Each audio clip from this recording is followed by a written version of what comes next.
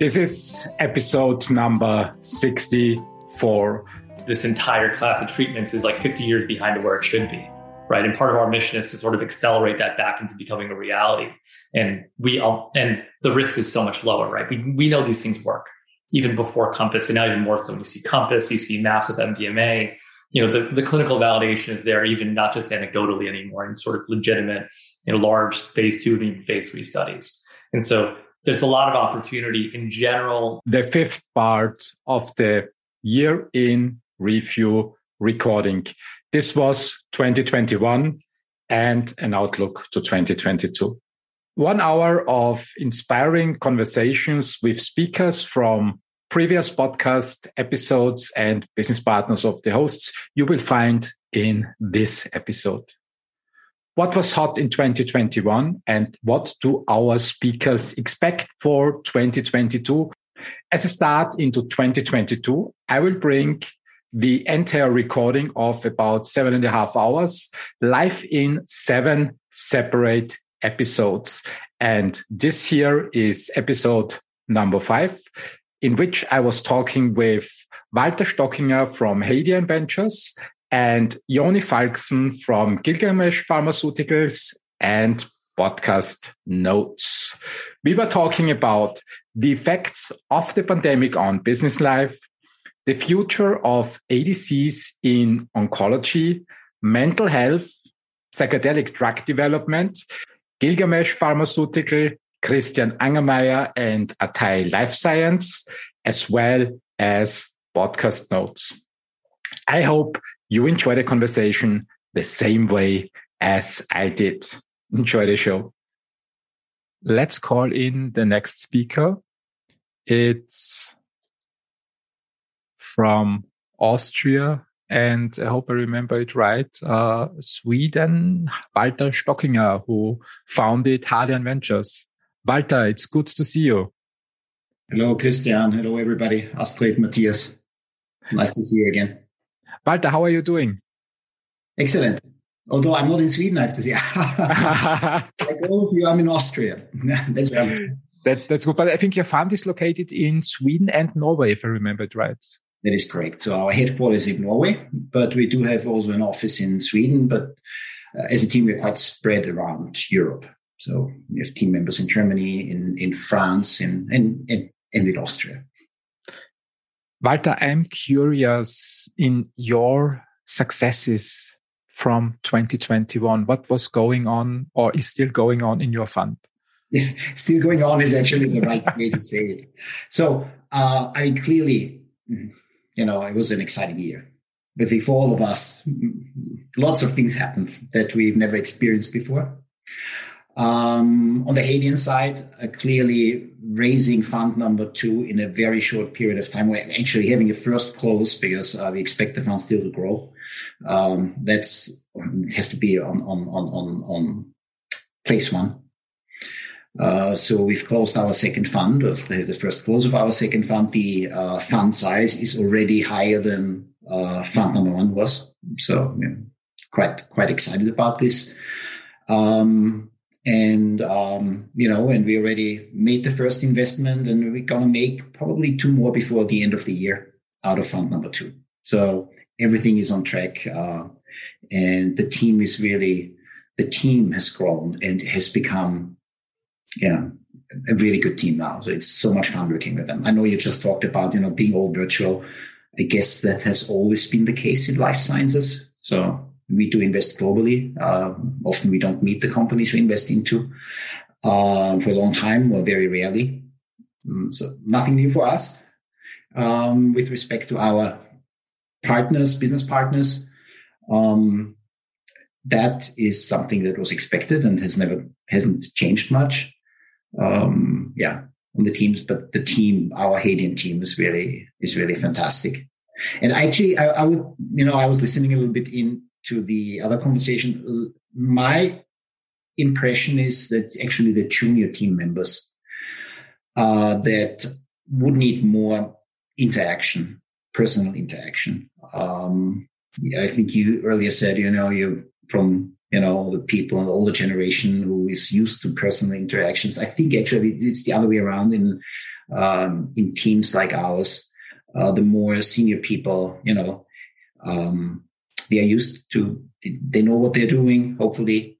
The young people, they still need some training. They will benefit more, I think, from personal interactions, from day-to-day coffee machine kind of talk.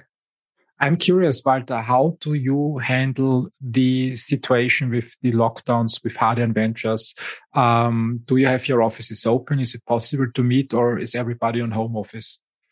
Well, as I said earlier, right, we are spread across the continent anyway, so we are used to not meeting each other that frequently. Having said that, my life has changed dramatically. And I should also say, since, our offices are, the actual physical offices are in Norway and in Oslo and in Stockholm, they have a bit of a different lockdown experience as we in Austria do. Less lockdowns in Oslo and definitely fewer in Stockholm.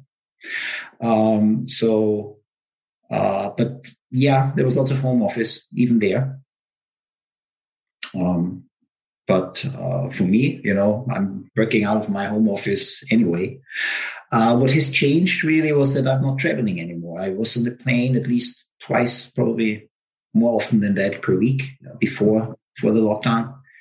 And I've been traveling, I think, once during the last 12 months. And that is really, really very efficient now. Do you miss traveling? Yeah, I've done it for almost 15 years. Weekly, no, not that much.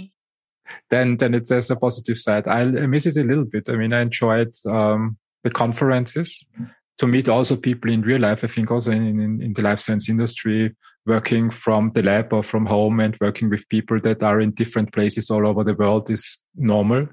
But what I really loved was at least 2 or 3 times a year meeting at conferences and catching up and seeing people in real life. How do you see that, Walter? I do like to go and meet you at a coffee shop in Vienna. We could do that. I think next week. On a business trip or not. Yeah, I mean, it's a necessity, but we never travel for fun. I think it becomes more apparent now that I do it so much less frequently. It becomes much more apparent how inefficient it is, how much time is spent on getting to the airport, being on a plane, yes, you may be able to work a little bit, read a little bit, do some, have even some leisure time. But all that time I'm now sitting in front of my computer and getting my emails done. That's true. But when I think back to Bettina Ressel, who said health literacy is also important, and she pointed out that walking, I think commuting or traveling, especially with airplanes, had some exercise built in. Or London, for example, the airport. I did always think 6, 7, 8 kilometers when I was traveling overseas. It's actually even that works better. If I can, you see this in the background here is a stepper. Cool. I get to do sport more often now. Yeah. I'm not traveling. Yeah. That's true. No, I see it. You asked me for the positive things. I really, I know there's lots of suffering and there's lots of personal tragedy and all that, right? But I can honestly say I'm experiencing it in a very positive way, and I'm lucky. And also our exit was in the context of COVID. I should say, I'm very lucky. Let's switch the conversation to your investments, the company you are invested. Yeah. What were the biggest successes of your companies in 2021? I was hoping you said 2020, right? Because we can also go back to 2020. What was your biggest success in 2020? Well, clearly, I was now should say so obviously, we were investing in Temis that was sold to Merck in 2020. But we had some very good news in 21 too. Not everything was good. But even, the one company where we really did not get the expected result is a second project, and we are discussing offers now for that company. So even there, I can say that things are going fine. We had an oncology company that has very good safety data. We have a company that has an MS drug that also shows very good safety data. So on the clinical side, things are moving again. I think 2020 was a little different when all the clinical trial centers were halted, clinical trials were halted. Lots of delays back then. And we were lucky again that most of our companies were pre-clinical stage in 2019. So everything is moving. And, the proof is still in the pudding. Let's see. Lots of critical data is coming out in 22. Safety is good, but efficacy is better. So, yeah. Yeah, it's good to have some challenges still ahead. What about your other companies? Okay, so so as I said, in September we had the first close of our second fund, and we have made already closing one within the next 4 or 5 days, and probably a second one too. Well, which will be the third one then. Those are really, I have to say, look. We're happy with fund number 1, but I think fund number 2 shapes up to be better because the companies we invest into, we're really excited about. The one that I can disclose already is maybe also a sign of the age of the time that we're living in. It was an 87 million euros round. So you can imagine, heavily syndicated, something that didn't happen in Europe until recently. That was an ADC, an antibody drug conjugate deal. I guess, we discussed, we could briefly touch upon the hype around ADCs, which I think is absolutely justified. So that was our first deal. A company is called Emergence. And then making maybe the one that it's an Austrian company, which also makes me always very happy because the board meetings are going to be close by. I'm connecting again with people I met, people I know or have known since my postdoc times in the States. They're sitting on their partner now in another fund who is also investing. And it's in the synthetic biology space, and I'm really excited about this. I think the sky's the limit for this company. I don't want to say the name yet because we haven't signed, and I think the company should first put out the press release about it. But it's very excited about it. I think they have a fantastic technology. We have mapped the global space. It's in the DNA synthesis field. Nothing can do what they can do, time-wise, cost-wise, quality-wise. So and it was really the first time, we try to get, this is a commercial product that you want to sell, right? It's different from a drug development thing that you can basically do from a basement and with service providers. They need to sell product soon. And that means they have to go to the United States right away. Right. So we reached out to a number of US funds, and there was so much traction. I've never seen this before. So, and in fact, most of them said, no, the ticket sizes are too small. Right? So, yeah, I think the ticket sizes or the round sizes are still larger in the United States than in Europe. Do you get the same impression? So the ticket sizes in Europe are getting larger. Is that what you just? They are getting larger, but I think still in the United States, the round sizes and the ticket sizes are still much larger than in Europe. So I wouldn't dare to just say, the average is now. But in my personal impression, what I'm seeing through my filter, right, is that more frequently in the States you have you put syndicates, so even single funds with very large fund managers with very large funds investing big tickets into early preclinical stage companies. Obviously, they go entrenched. I have no doubt about that. But you see a $40 million US round for a preclinical asset, something that was unthinkable in Europe until recently.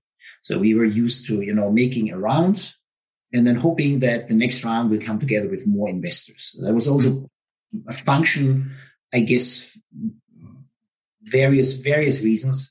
One of them is that the funds in Europe are not as big, although I have to say with, LSP's recent fund, they are reaching sizes comparable to what happens in the States.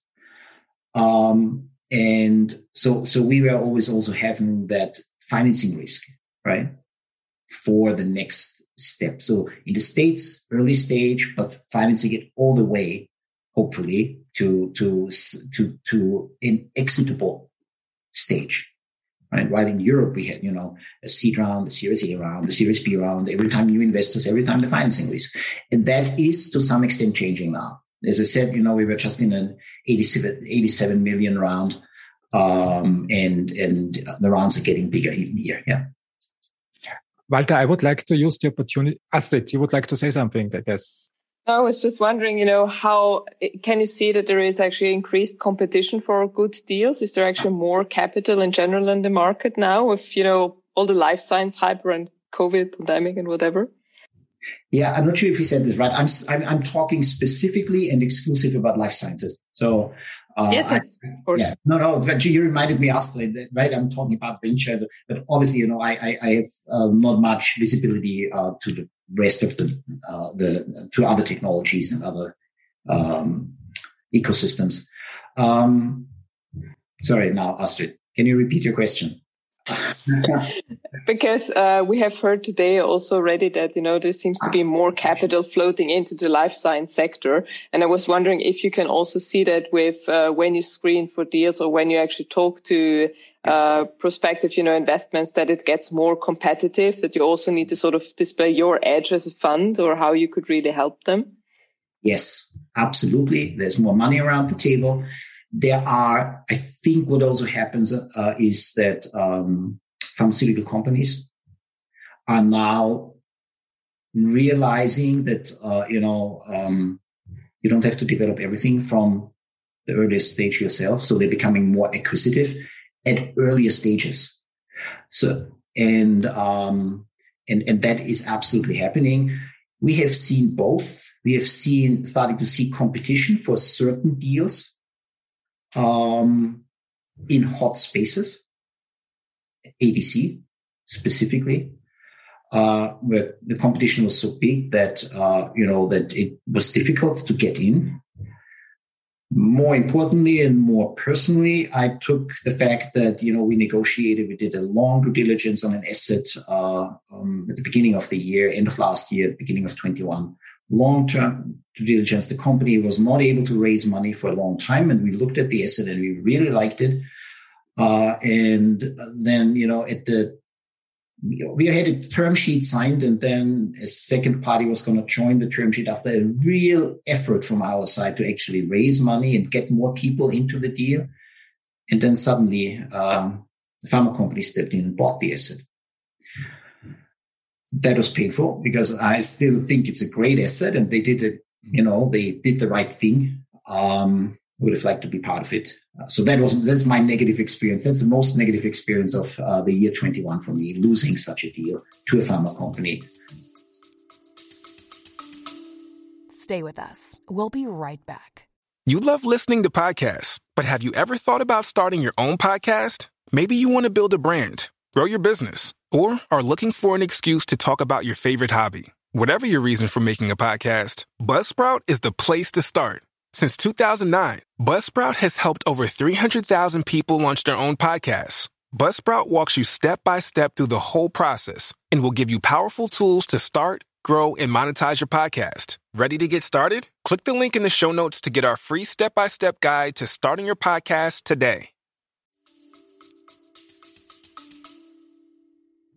It's a good problem to have, I guess, because you had other successes also. Walter, do you have a couple of minutes? I would like to use the opportunity to switch the break that we have between the speakers, or to use the break between the speakers to talk about trends in life science. Mm-hmm. I think you experience, if you agree with Matthias and Astrid, that we handle it that way. Walter, I think you have very excellent insight into the life science industry in Europe and the United States. And you already mentioned one trend, ADCs. Can you talk a little bit more about what you believe the potential is of this technology? Yeah. So to those who don't know what ADCs are, so the history is that obviously, we have chemotherapeutics to treat cancer, and they are limited, and now they are checkpoint inhibitors, which facilitate or help your own immune system to attack cancer.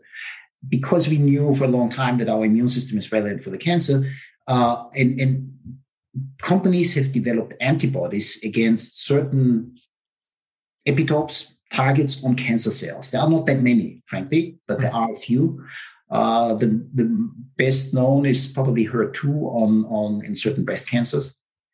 And Herceptin has been out there for a long time as an antibody that binds to the cell surface of these cancer cells. The problem with antibodies is that they are actually not the primary immune defense against cells in our body. They are actually meant to be, if you excuse my teleological argument, they are meant to be targeting foreign invaders like viruses or bacteria, right?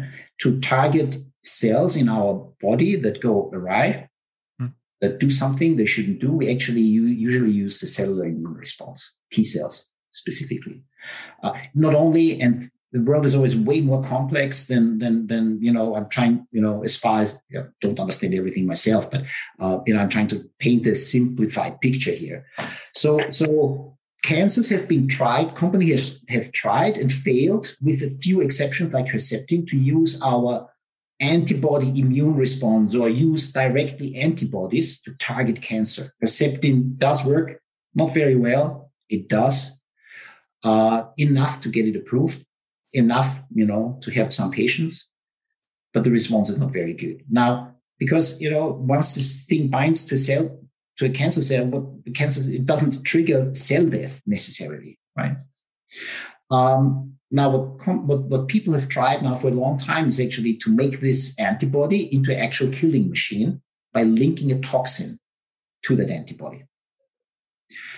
And, that this is a feasible way forward has been clear for a long time. The problem is that these toxins, they have to be bound to a linker, and then the linker was released, although it shouldn't be released, by the antibody still in the circulation, or then it was not released, and I'm sure there are 1,000 other problems. So these antibody drug killing, cancer cell killing drug, this conjugate, right, that it just didn't work so well for a long time until CL Genetics really had a breakthrough.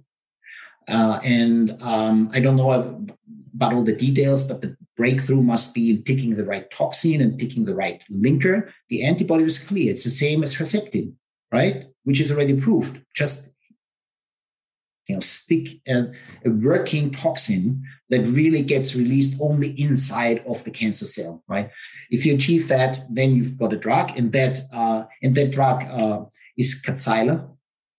It's a little bit better. You would assume it's much better. It's only a little bit better than Herceptin, right? But it's better, right? And now, and from that moment on, people have started to optimize linker and toxin. And I think last year or this year, a drug was approved that is just same target, still the same target, still HER2 as an antibody target, right? But linker improved, toxin improved, and suddenly you have a fantastic response. So it really works much, much better than both Kadcyla, the old antibody drug conjugate, and the antibody alone, Herceptin.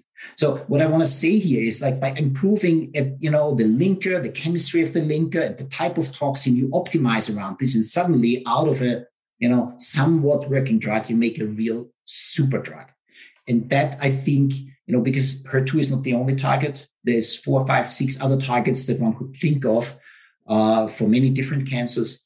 And I think there's really excitement about these new linker technologies and the new toxins. I think this is the most exciting development in oncology that I've seen last year. I agree to that. I'm pretty amazed what chemists can do today to improve the technology and make it more effective and less dangerous at the same time. for patients. And since we're talking about holy grails anyways, I think ADCs also have a holy grail potential. So if chemists get enough money to do what you said, take antibodies that already are approved on the market, link them properly with a novel toxin or with an existing toxin, they have a good chance of making treatments much more effective. Yeah.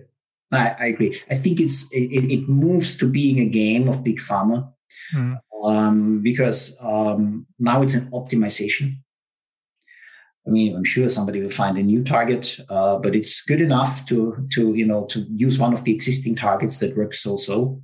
And our investment is in one of those cases where existing antibody drug conjugate is okay. But the new linker, the new toxin, and it looks really, really good at that early stage. Now it's good to hear that also other areas are moving forward. But let's take a step sideways back to our current problem. I think everybody heard a lot about mRNA vaccines and their potential for treating the actual viral change. What I always was wondering, for investors in, for example, BioNTech, Moderna, Pfizer, was that it for mRNA vaccines, or are there also other? Is there also other potential in other indications? What do you think, Walter? Yeah, so mRNA vaccines were not invented for infectious diseases. They were considered, it was in the manufacturing technology, the cold chain, the problem that which is not, that they are very, very unstable. Although this is getting better. Those are all problems that people are aware. Also, the other technologies are established and can be, you have the big, manufacturers. They can pump out vaccines at high amounts, but it's still also old vaccines, right? Viral vaccines are difficult to make. So mRNA vaccines originally were made for oncology purposes, for cancer, mostly for cancer indications. And were not a success, neither for Moderna nor for BioNTech for a long time. These companies, they were created on the promise of what's called neoantigens, right? The cancers have specific cancer and, may have a random mutation that is randomly, possibly random, may stimulate the immune system, and you want to boost the immune system by giving that body a vaccine that is exactly that mutation, so that even more is made and the immune system can attack the cancer. So is a personalized approach. So you had to do something where you can easily change the vaccine by changing the sequence of the vaccine. So that's what mRNA vaccines were made. Cancer therapy, no success so far at all. And then COVID came, right? And they were the fastest among the fastest in approaching that, because it's very easy to change the sequence of an mRNA vaccine. Nothing else changes, right? And becomes a vaccine against something completely different. So great to do something quick. Now, with the rest of the world where vaccines are being used, and this is infectious diseases in general, right? The question is, what are we talking about? There are two big markets. There's the normal vaccination market where we all get vaccinated, like FSME, or like in Austria at least, right? But smallpox or any of those, measles, right? And the question for me is, why would you? Yes, a very large amount of doses are given, but it's a low-cost game, right? Because, it's a preventative therapy. It's a preventative approach. People who take it are healthy. You don't pay much money for healthy people, right? Once they get sick, you pay, right? But so these vaccines that prevent, the standard diseases, they are established. I find it hard to believe that the economics, although I can't do the calculations, but I find it hard to believe that somebody would enter with this space with an mRNA vaccine. Why? It's a genericized business where scale matters and the cost change when you have cold chain involved. I find it. My guess would be no, they're not going that down that route. The next is the travel vaccine market. Right? And travel vaccines are super small. The problem for travel vaccines is the global market of a travel vaccine is in the, if you got 200 million globally, it's a big travel vaccine. And that's not interesting. And pharmaceutical that sells for 200 million, and then it can't be expensive, right? It can't be an expensive product. So the margins are low. So will they enter travel vaccines? Maybe, because it's easy. Could be. But I don't think this is kind of a blue sky opportunity. Right? Where they have a place, probably, I hope there's no vaccine specialist listening, but I think where they have a place or may have a place is in a flu vaccine that has to be changed every single year, right? So the rapid change of epitopes, that's something you achieve very well with mRNA. Or in the next pandemic, right, where you very quickly need to develop the next vaccine against the next virus. New viruses will come anyways, I think, as far as I remember, every 3, 4, 5 years, something is happening in this world. And if Pfizer, Moderna, CureVac, BioNTech, and all other companies that are doing research in that field can really bring something quickly to the market, it's a great help, I guess. Walter, we have 2 minutes left. What is your outlook for 2022? Open question. Open question.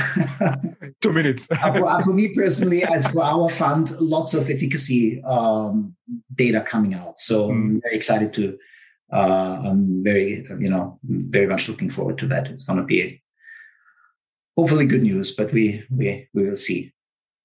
When you have good news to share, we can always do a podcast to tell the world what's going on. Walter, thank you very much for your time. I wish you, your team, and your family all the best for 2022, and happy and Merry Christmas. Thank you very much. You too. Bye. Have a great day. Let's move to the next speaker. We had already colleagues from Shanghai, colleagues from Europe, United Kingdom, and now we are going to the East Coast of the United States with Yoni Faxon joining. Yoni, good to see you again. Likewise. Thanks for having me. Thanks for coming online. How is it going for you? Good. It's exciting times, busy trying to finish out as many things as we can before the year ends. So, all good. Definitely keeping busy. How is life on the East Coast in the United States these days? It's great. I actually, we recently moved down to North Carolina. So I used to be up in New York. The weather here is warmer, a little bit sunnier. So we're very happy kind of being a little bit further south. Things are probably a little bit less restricted from that perspective as well, where I am now. So it's a little bit better for the kids and just more relaxed kind of atmosphere than being closer to New York. So, it's nice. It's literally 70 degrees Fahrenheit today. So it's quite warm for the middle of December, I think, even for North Carolina, which is lovely. So I'm in a good mood. You are blessed. I'm in the middle of Europe and we have winter. So it's deep temperatures and it's very cold. Yoni, tell me a little bit more about your company. What are you doing with your company? Yeah, I think maybe I should give a little background on myself and then the company if that works. Great. So I'm currently the COO here at a small biotech, preclinical biotech known as Gilgamesh Pharmaceuticals, which I'll happy to talk more about. My background, spent a number of years in kind of global pricing market access, spent many years at Regeneron and Pfizer in early commercial development, new product planning. I was the prior co-founder of SpringWorks Therapeutics, which was a spin out from Pfizer. So we took a number of their shelf programs. And now I'm joined in about June to Gilgamesh. While prior to that, I was more of an advisor. So not too new to the company. Also on the side of that, we can, if you want to talk about podcasts, I'm also the founder of Podcast Notes. And so that's actually how we, Christian, we regionally connected. That's right. So that's the high level of me. Gilgamesh is, I'm sure many of you are sort of familiar with the popularity of a number of kind of psychedelics focused companies these days.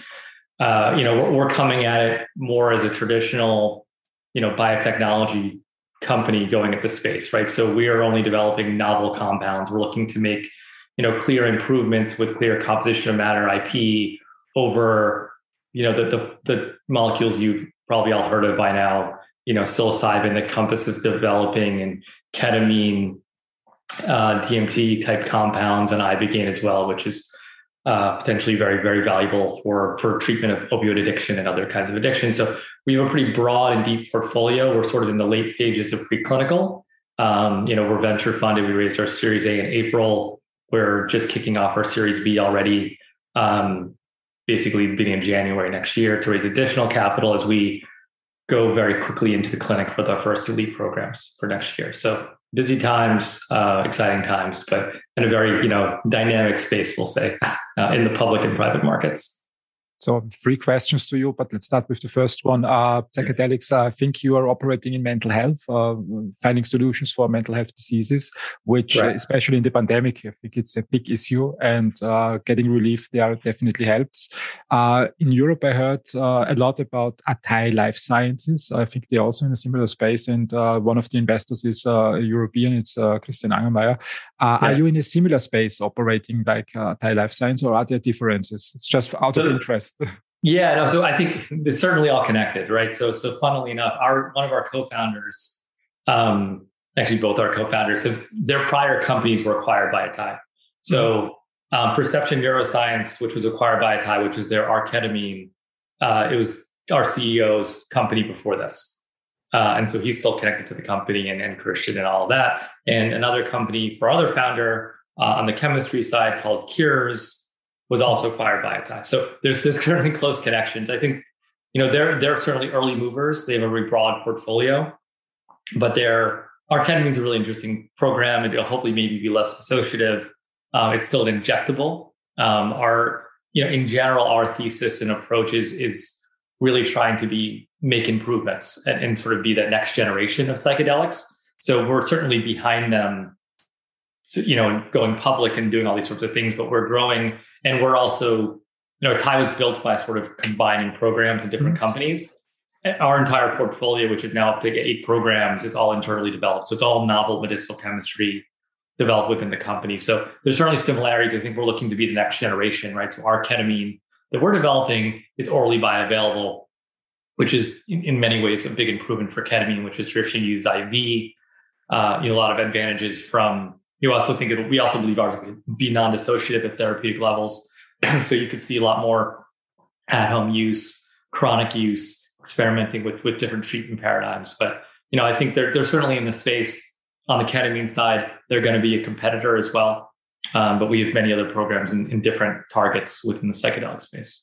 We were talking about, coming to the second question, we were talking about fundraising in this podcast episode today, a lot with investors and entrepreneurs from Europe, and also a little bit about similarities and difference with the United States. I'm curious about your Series B. You said that you're in the process of fundraising.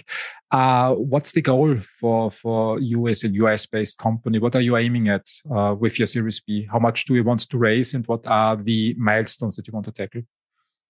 Sure. So I can go into a little bit. So I guess some context, our Series A was 27 million. And we raised about 7 before, so we've raised about 34 million to date. And in the neurospace, trials are big and expensive, right? This isn't rare diseases. So to do what we're looking to accomplish, which is we have 4 lead programs, 2 which are even nominated and moving to the clinic. We're trying to do a lot. So we're pretty capital intensive for what we're trying to accomplish, just because, it's a lot of trials and trials are expensive. So we're looking to raise anywhere from 60 to 75 or higher with Series B. And we really consider this almost a crossover, right? So we would expect, all things go well, we'll raise this, we'll have a very nice long runway. We'll wait for our phase 1B data, which should be in actual patients, which is kind of more clinical validation than just pure safety. And that would likely be a trigger for IPO. And, that could happen in 2 or 3 programs, probably by some point in the second half of 2023, right? So crossover Series B around now, but 18 months later, IPO, if the window is looking good. If not, at least we have raised sufficient capital that we're not, needing to do something we don't want to do. And we continue doing what we need to do and keep progressing the programs. So that's the general just a bit. That's pretty quick, within 18 months, going public. I believe you are aiming at the Nasdaq, I guess, as a US company. Sorry? I guess you're aiming to get listed on the Nasdaq as a US company, so it's quite logical. Yeah, that would be very, very likely. Yeah, almost definitely Nasdaq would be the goal. I'm curious again in your valuation, because we had a discussion that the valuations in worldwide due to the pandemic are just skyrocketing because there's so much capital on the market. How do you perceive this valuation discussion in the United States? Do you believe that you saw an impact also in the United States on what's possible to put on the market valuation-wise due to the bailout programs that were brought to the world from all governments globally? Stay with us. We'll be right back. Money is all around us, and we think about it more than almost every other aspect of our lives. But how can we make more of it, and what's our drive for building wealth beyond just the numbers in our bank account? Join us on the Make More podcast as our host Matt Heslin brings to you a dynamic lineup of experts in the world of investing, business, health, and beyond. Together, they unpack the secrets to not just surviving, but thriving in today's economy. It's about more than just wealth. It's about crafting life experiences, seizing opportunities, and building a legacy. Subscribe now to the Make More with Matt Heslin podcast and join us every week for new expert insights and inspiration.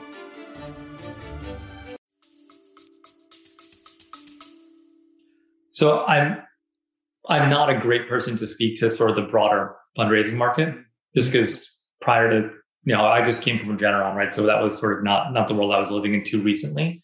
But obviously, I'm pretty proud of the Regeneron antibody treatment. And I think it's also confounded by the fact that psychedelics in general is a very hot space. And so COVID or not, there's been a lot of, excitement within biotech and without biotech for funding in these spaces. So, certainly I think valuations are very strong in the psychedelic space. I can't necessarily draw a line from COVID to that. It might likely be through psychedelics, just because there's a lot of passion around the opportunity here and the fact that if you look at mental health treatment, nothing's happened in like 50 years. It's pretty terrible, right? We've not accomplished much as an industry. And to some degree, for political reasons, this entire class of treatments is like 50 years behind where it should be, right? And part of our mission is to sort of accelerate that back into becoming a reality. And the risk is so much lower, right? We know these things work even before Compass, and now even more so when you see Compass, you see MAPS with MDMA. The clinical validation is there, even not just anecdotally anymore, and sort of legitimate, large phase 2 and even phase 3 studies. And so there's a lot of opportunity in general. The risk for sort of totally novel treatments preclinically in neuro, the probability of success are awfully low historically. Whereas in our space, they're much, much higher than sort of historical norms, right? So the opportunity of the size of the populations, the attractiveness of the mechanisms that we know they're sort of clinically validated, and the unmet need is just so enormous that there's massive upside. And I think that's kind of creating this groundswell, as well as just a lot of people's personal experiences with, I think, a lot of these compounds. Christian speaks very openly about that at Atai, right? He speaks a lot about that as well. So I think all those are driving that, probably more so than anything COVID related, to be honest. I think COVID probably delayed some programs that were already in the clinic just from more of the logistic complexities of trial sites being shut down and all of that I think has worked itself out by now, for the most part, you'd hope. But I think your solutions are needed. I mean, I don't know the situation in the States, but here in Europe, what I hear from colleagues is that mental health issues are rising due to lockdowns and isolation. And but as you said, I mean, there is nothing new on the market, and hopefully your solutions will help to solve that. How do you see the development for mental health issues in the United States, generally speaking, with the lockdowns? Do you see also a change on the market? Yeah, no, I mean, there's data and it's all terrible, frankly. Like, it was terrible to begin with, and it's only gotten more depressing. If you just want to think about overdose, I think this past year, it was over 100,000 overdose deaths in the US, which is unfathomable to think about, right? So especially fentanyl driven, opioid addiction in particular has been a huge problem. Depression rates are up in all ages.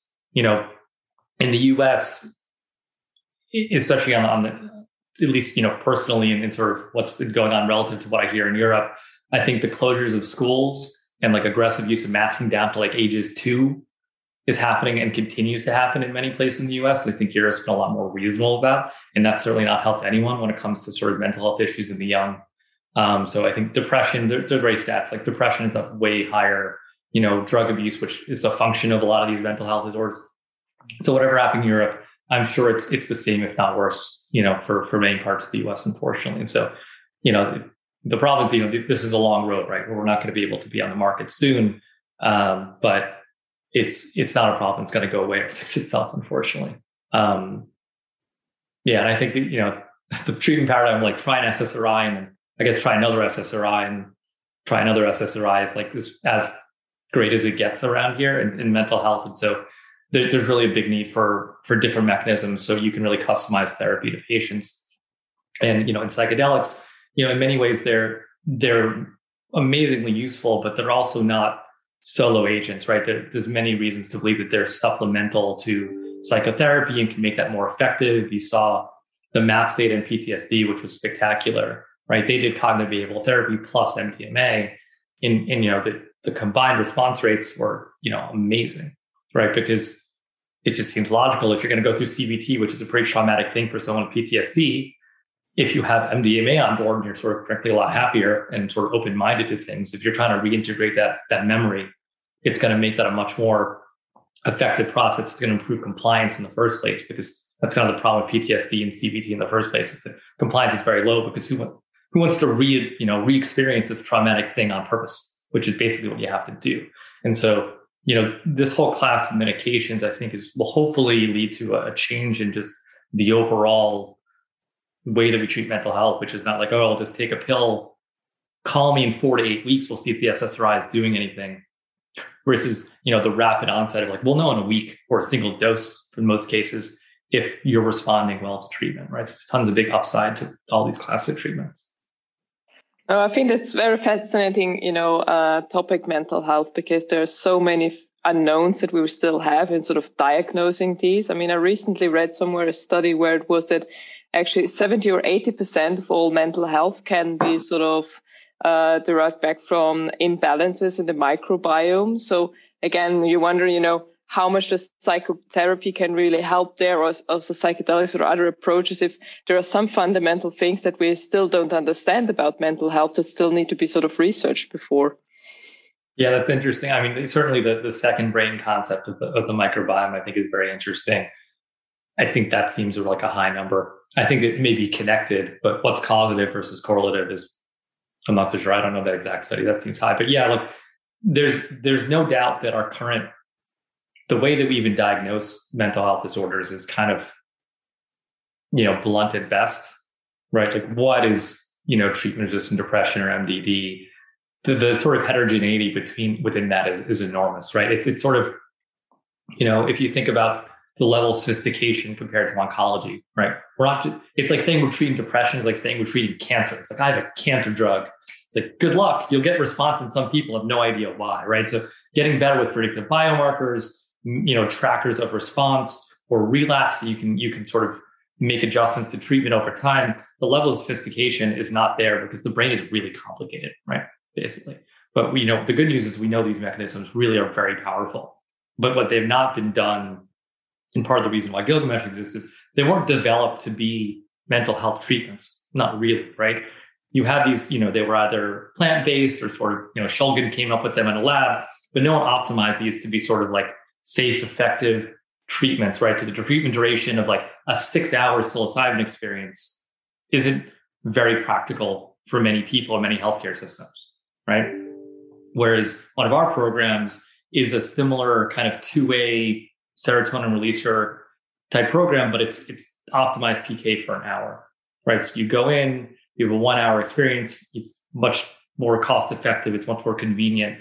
Hopefully that's long enough to really sort of have a true experience and get some of the benefits, right? Some of these, so that's sort of an example of our programs. Some of our programs are non-hallucinogenic, some are hallucinogenic, right? There's a lot of debate as to, do you need that experience? We're not going to just make a guess, because I think everyone else would be guessing. We think sometimes it depends on the patient, depends on the level of severity of their disease. maybe for their initial onset experience, you need a true psychedelic experience. For maintenance treatment, you can deal with something that's more sub-psychedelic that can be used safely at home, right? And so we're trying to develop a portfolio to kind of check all these boxes and be customized to address the variability within the patient population, right? We're somewhat stuck with known DSM sort of levels for what diagnosis is and regulatory pathways. But it doesn't mean we can't come up with biomarkers and flexible treatment paradigms. In the long run, that's where we kind of need to get to, where it's, okay, you did try an SSRI, that didn't work. Try a 2A, try an NMDA. You can mix and match and experiment to see what works with patients much more rapidly and hopefully, massively increase the response rates, because most patients are not really well treated right now, as we know, and there's certainly side effects to the current treatments. Stay with us. We'll be right back. Coaching Conversation 2024. This podcast is 100% dedicated to leadership and leadership within the workplace coaching area. We work with companies throughout the world teaching leaders how to coach their employees. This podcast is dedicated to teaching specific strategies, frameworks, coaching models, and now artificial intelligence strategies to help leaders drive greater teamwork, collaboration, cooperation, greater attitudes, better motivation, coaching career development, just to name a few. I hope you'll check out our podcast. Sounds to me, from what I hear, that we have a lot of unsolved problems in that field, and it's a nice call to action for investors to support companies like yours or at High Life Science to come up with solutions and work on solutions for that. I mean, as you mentioned, the data that we see is depressing sometimes, what's going on in this area. Let's switch to another topic, to the last question I have to you. I mean, you mentioned it at the beginning, how we met. It was via your platform, Podcast Notes. What is your goal with that platform? Yeah, I mean, it's I guess my passion project is the way of thinking about it. So we started in 2015, and it was just sort of a, something to play with kind of blog that didn't have much traction and things like that. But that's kind of scratching your own itch, that sort of 4-hour work week kind of concept of, experimenting. I was on the train commuting into Pfizer, and I had time to listen to a lot of podcasts and started taking notes and putting them online, and that's sort of, how things began. Where we are now, where, almost everything that we do is sort of free and without ads and just sort of open to the community. And so I think we've become, to some degree, hopefully kind of a useful service to the podcast world for useful evergreen notes on topics that are of interest to people, right? So that's kind of, we built like that fundamental base in our sort of user base. That's how we grow between like our newsletter subscriptions and our Twitter followers and things like that. Obviously we have kind of built it into a little bit more of a business these days. And so we have a growing number of premium subscribers that get some additional extra kind of content. And we monetize in a few other ways, but it's because it's fully bootstrapped. I can be very patient, right? This is not a venture funded thing where I'm trying to I don't think this is a venture funded type business, right? Where there's massive upside. It's the sort of thing that, we've had competitors over time, but it's very, very hard to get to any degree of scale or profitability. And almost everyone gives up like years before that happened. And so that's our moat, I suppose, is just like grit. But, to me, it's like, I want to keep doing what we're doing. Part of the value is we kind of curate what we think are the most interesting podcasts. We take notes, we share those out, and we keep doing that. And we'll grow our sort of subscriber set and kind of few other things. But, I just want to keep on growing it slowly. There's no big master plan besides kind of keep on doing what we're doing and hopefully providing some useful things. And, I personally enjoy having like this massive archive of notes on podcasts that I personally think are interesting. It's a very useful kind of tool, right? To the idea of just sort of, scratching your own itch with a company. They don't all have to be venture level potential to be worthwhile. And so that's kind of what I've been focused on. Here you are on mute. Yeah. You have built a nice platform, I think. The reason why I reached out to you was the success you created with my podcast. When Phagomed did a deal with BioNTech, I didn't expect much impact on the podcast. I had an interview with the founders of Phagomed last year, and they're in phage therapies. And basically, it was not very famous until they closed the deal. And since then, I had an uptake in downloads, and I was curious where this is coming from. So I did several things, some things myself, like implementing a new content marketing strategy. Then also I thought, okay, when Phagomed is making a deal, of course, a little bit of download improvement should be visible, but I didn't expect huge impact. So now we have, I think, about 10x, so 10 times the download numbers I had 2 months or 3 months ago. And I started using Google and trying to find out where is this coming from. And I saw a lot of traction from the United States.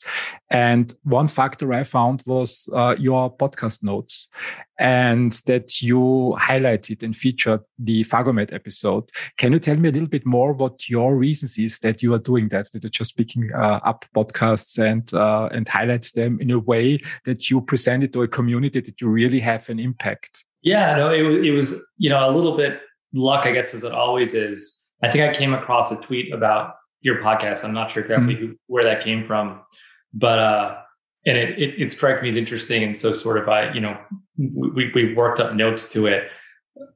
Personally, the reason why I was interested is because, as much as we talk about antivirals and viruses have taken over the whole world, it's all anyone talks about. Personally, in the long run, I think we don't talk enough nearly about, antibiotics and anti-infectives in that space. It was something that, I was, pushing Pfizer get back into back when I was there in the around 2015, because I kind of considered it sort of like base level. Like, we don't have basic level anti-infectives. Like, your oncology portfolio is dead too, guys, because if we can't immunocompromise people and protect them with antibiotics, you can't give them oncology drugs. But so it's sort of been like a pet issue of interest of mine for many years. And so when I saw that, I was like, oh, let's go take notes on it. And one of our writers is, very knowledgeable and has, a master's degree in biology, and she's, best sort of situated for these kinds of podcasts.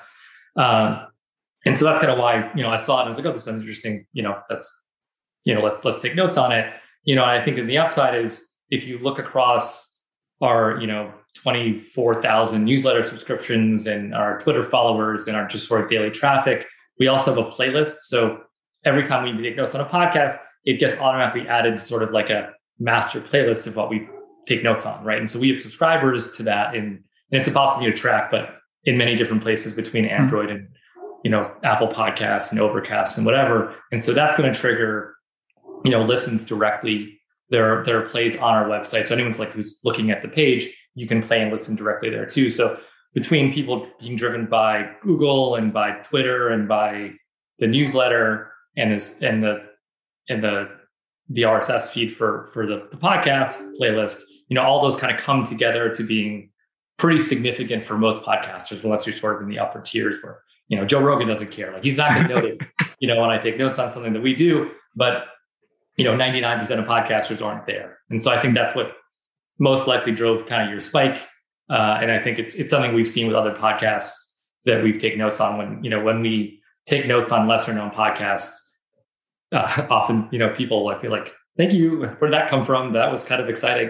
What kind of drove the spike? So I think you did some good detective work. And so, humbly, I'm pretty sure most of that was kind of podcast notes driven, I would think.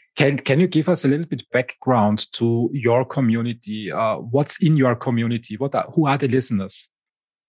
Yeah, so I'd say it's majority male, probably like 65-35 male. Anywhere from like 18 to 35, right? So I don't have great data, to be honest, but I mean, there's certainly relatively higher levels of income involved in or interested in tech. There's a lot of, we do a lot of content on technology, startups, entrepreneurship, increasingly crypto. So there's a lot of, there's a kind of growing part of our community that's on the crypto side of things. Twitter is definitely our biggest sort of, if you think about Twitter in general, it's a medium and who sorts to aggregate there. That's by far sort of our main location, right? So there's people that are kind of lifelong learners, people interested in improving their health, creating side gigs, side hustles, interested in joining startups or about venture capital. Those are kind of the major topics that we focus on. So it sort of attracts people either working in those areas or interested in them at the very least. So that's kind of our community. No, but it's not, as much as I wish it would be. Apologies for the dog. It's not that we don't have like an active community where everyone's kind of talking all the time, because as a basic function, what we're doing is we're trying to save people time, so they don't have to listen to like 10 podcasts they don't have time for, and they can find what's most useful. And we're sort of an efficiency benefit, right? Which means you're not going to then go spend an hour talking on a Slack channel with other people, because like part of the point is to actually save time and spend less time listening to the podcast, but getting a lot of the learning from it. So as much as I wish we did, we don't have like an active engaged Discord or something like that on the community side of things. No, it would be great to stay in touch, because I think it's a great opportunity to link Europe with the United States via your tool. And let's see how to evolve that in future. You only have one final question to you. We have 4 minutes left until the next speakers are coming. What's your outlook for 2022? Your personal outlook, open question. Oh, I don't know. I mean, I think I'm probably overly optimistic that things will just go a little bit more back to normal, but it's probably just wishful thinking, unfortunately. That's sort of like the background of everything is like, what about all the COVID stuff, right? So, we try to like keep things as normal as we can for the kids. And I hope that, I think there's a lot of hysteria and a lot of, misinformation and miscommunication coming from our governmental areas actually is more my bigger concern, not the others where they call it misinformation. I think there's a lot of dishonesty going on, and I hope that people sort of start to calm down and try to move back to reality and understanding that like we have an endemic disease and we're going to have to live with it, and it doesn't really matter what vaccine passes insanity that you're trying to do. So maybe that's too political, but like I kind of hope all that stuff goes back a bit more to normal, because I don't think it's helpful. On the business side, I still spend the large majority of time is focused on Gilgamesh. I think we'll hopefully have a very successful Series A coming up, and that will give us the runway and the capital we need to be really aggressive in developing our programs and growing the team and all those good things, which is very, very exciting. We're a fully remote kind of company, so we're sort of built for COVID, but it doesn't mean we don't like to meet up in person sometimes. So travel restrictions, things like that, put a hamper on things. But that's kind of my focus. And Podcast Notes is really just kind of continue to grind it out and grow what we do and keep it running. But that's the 3 parts of my answer. Thank you very much for joining our recording today, our session today. I wish you, your team, and your family all the best for 2022, and have a happy and Merry Christmas. Thank you very much, Christian. Thanks for listening. Please share the podcast and make sure you've subscribed. Have a great day.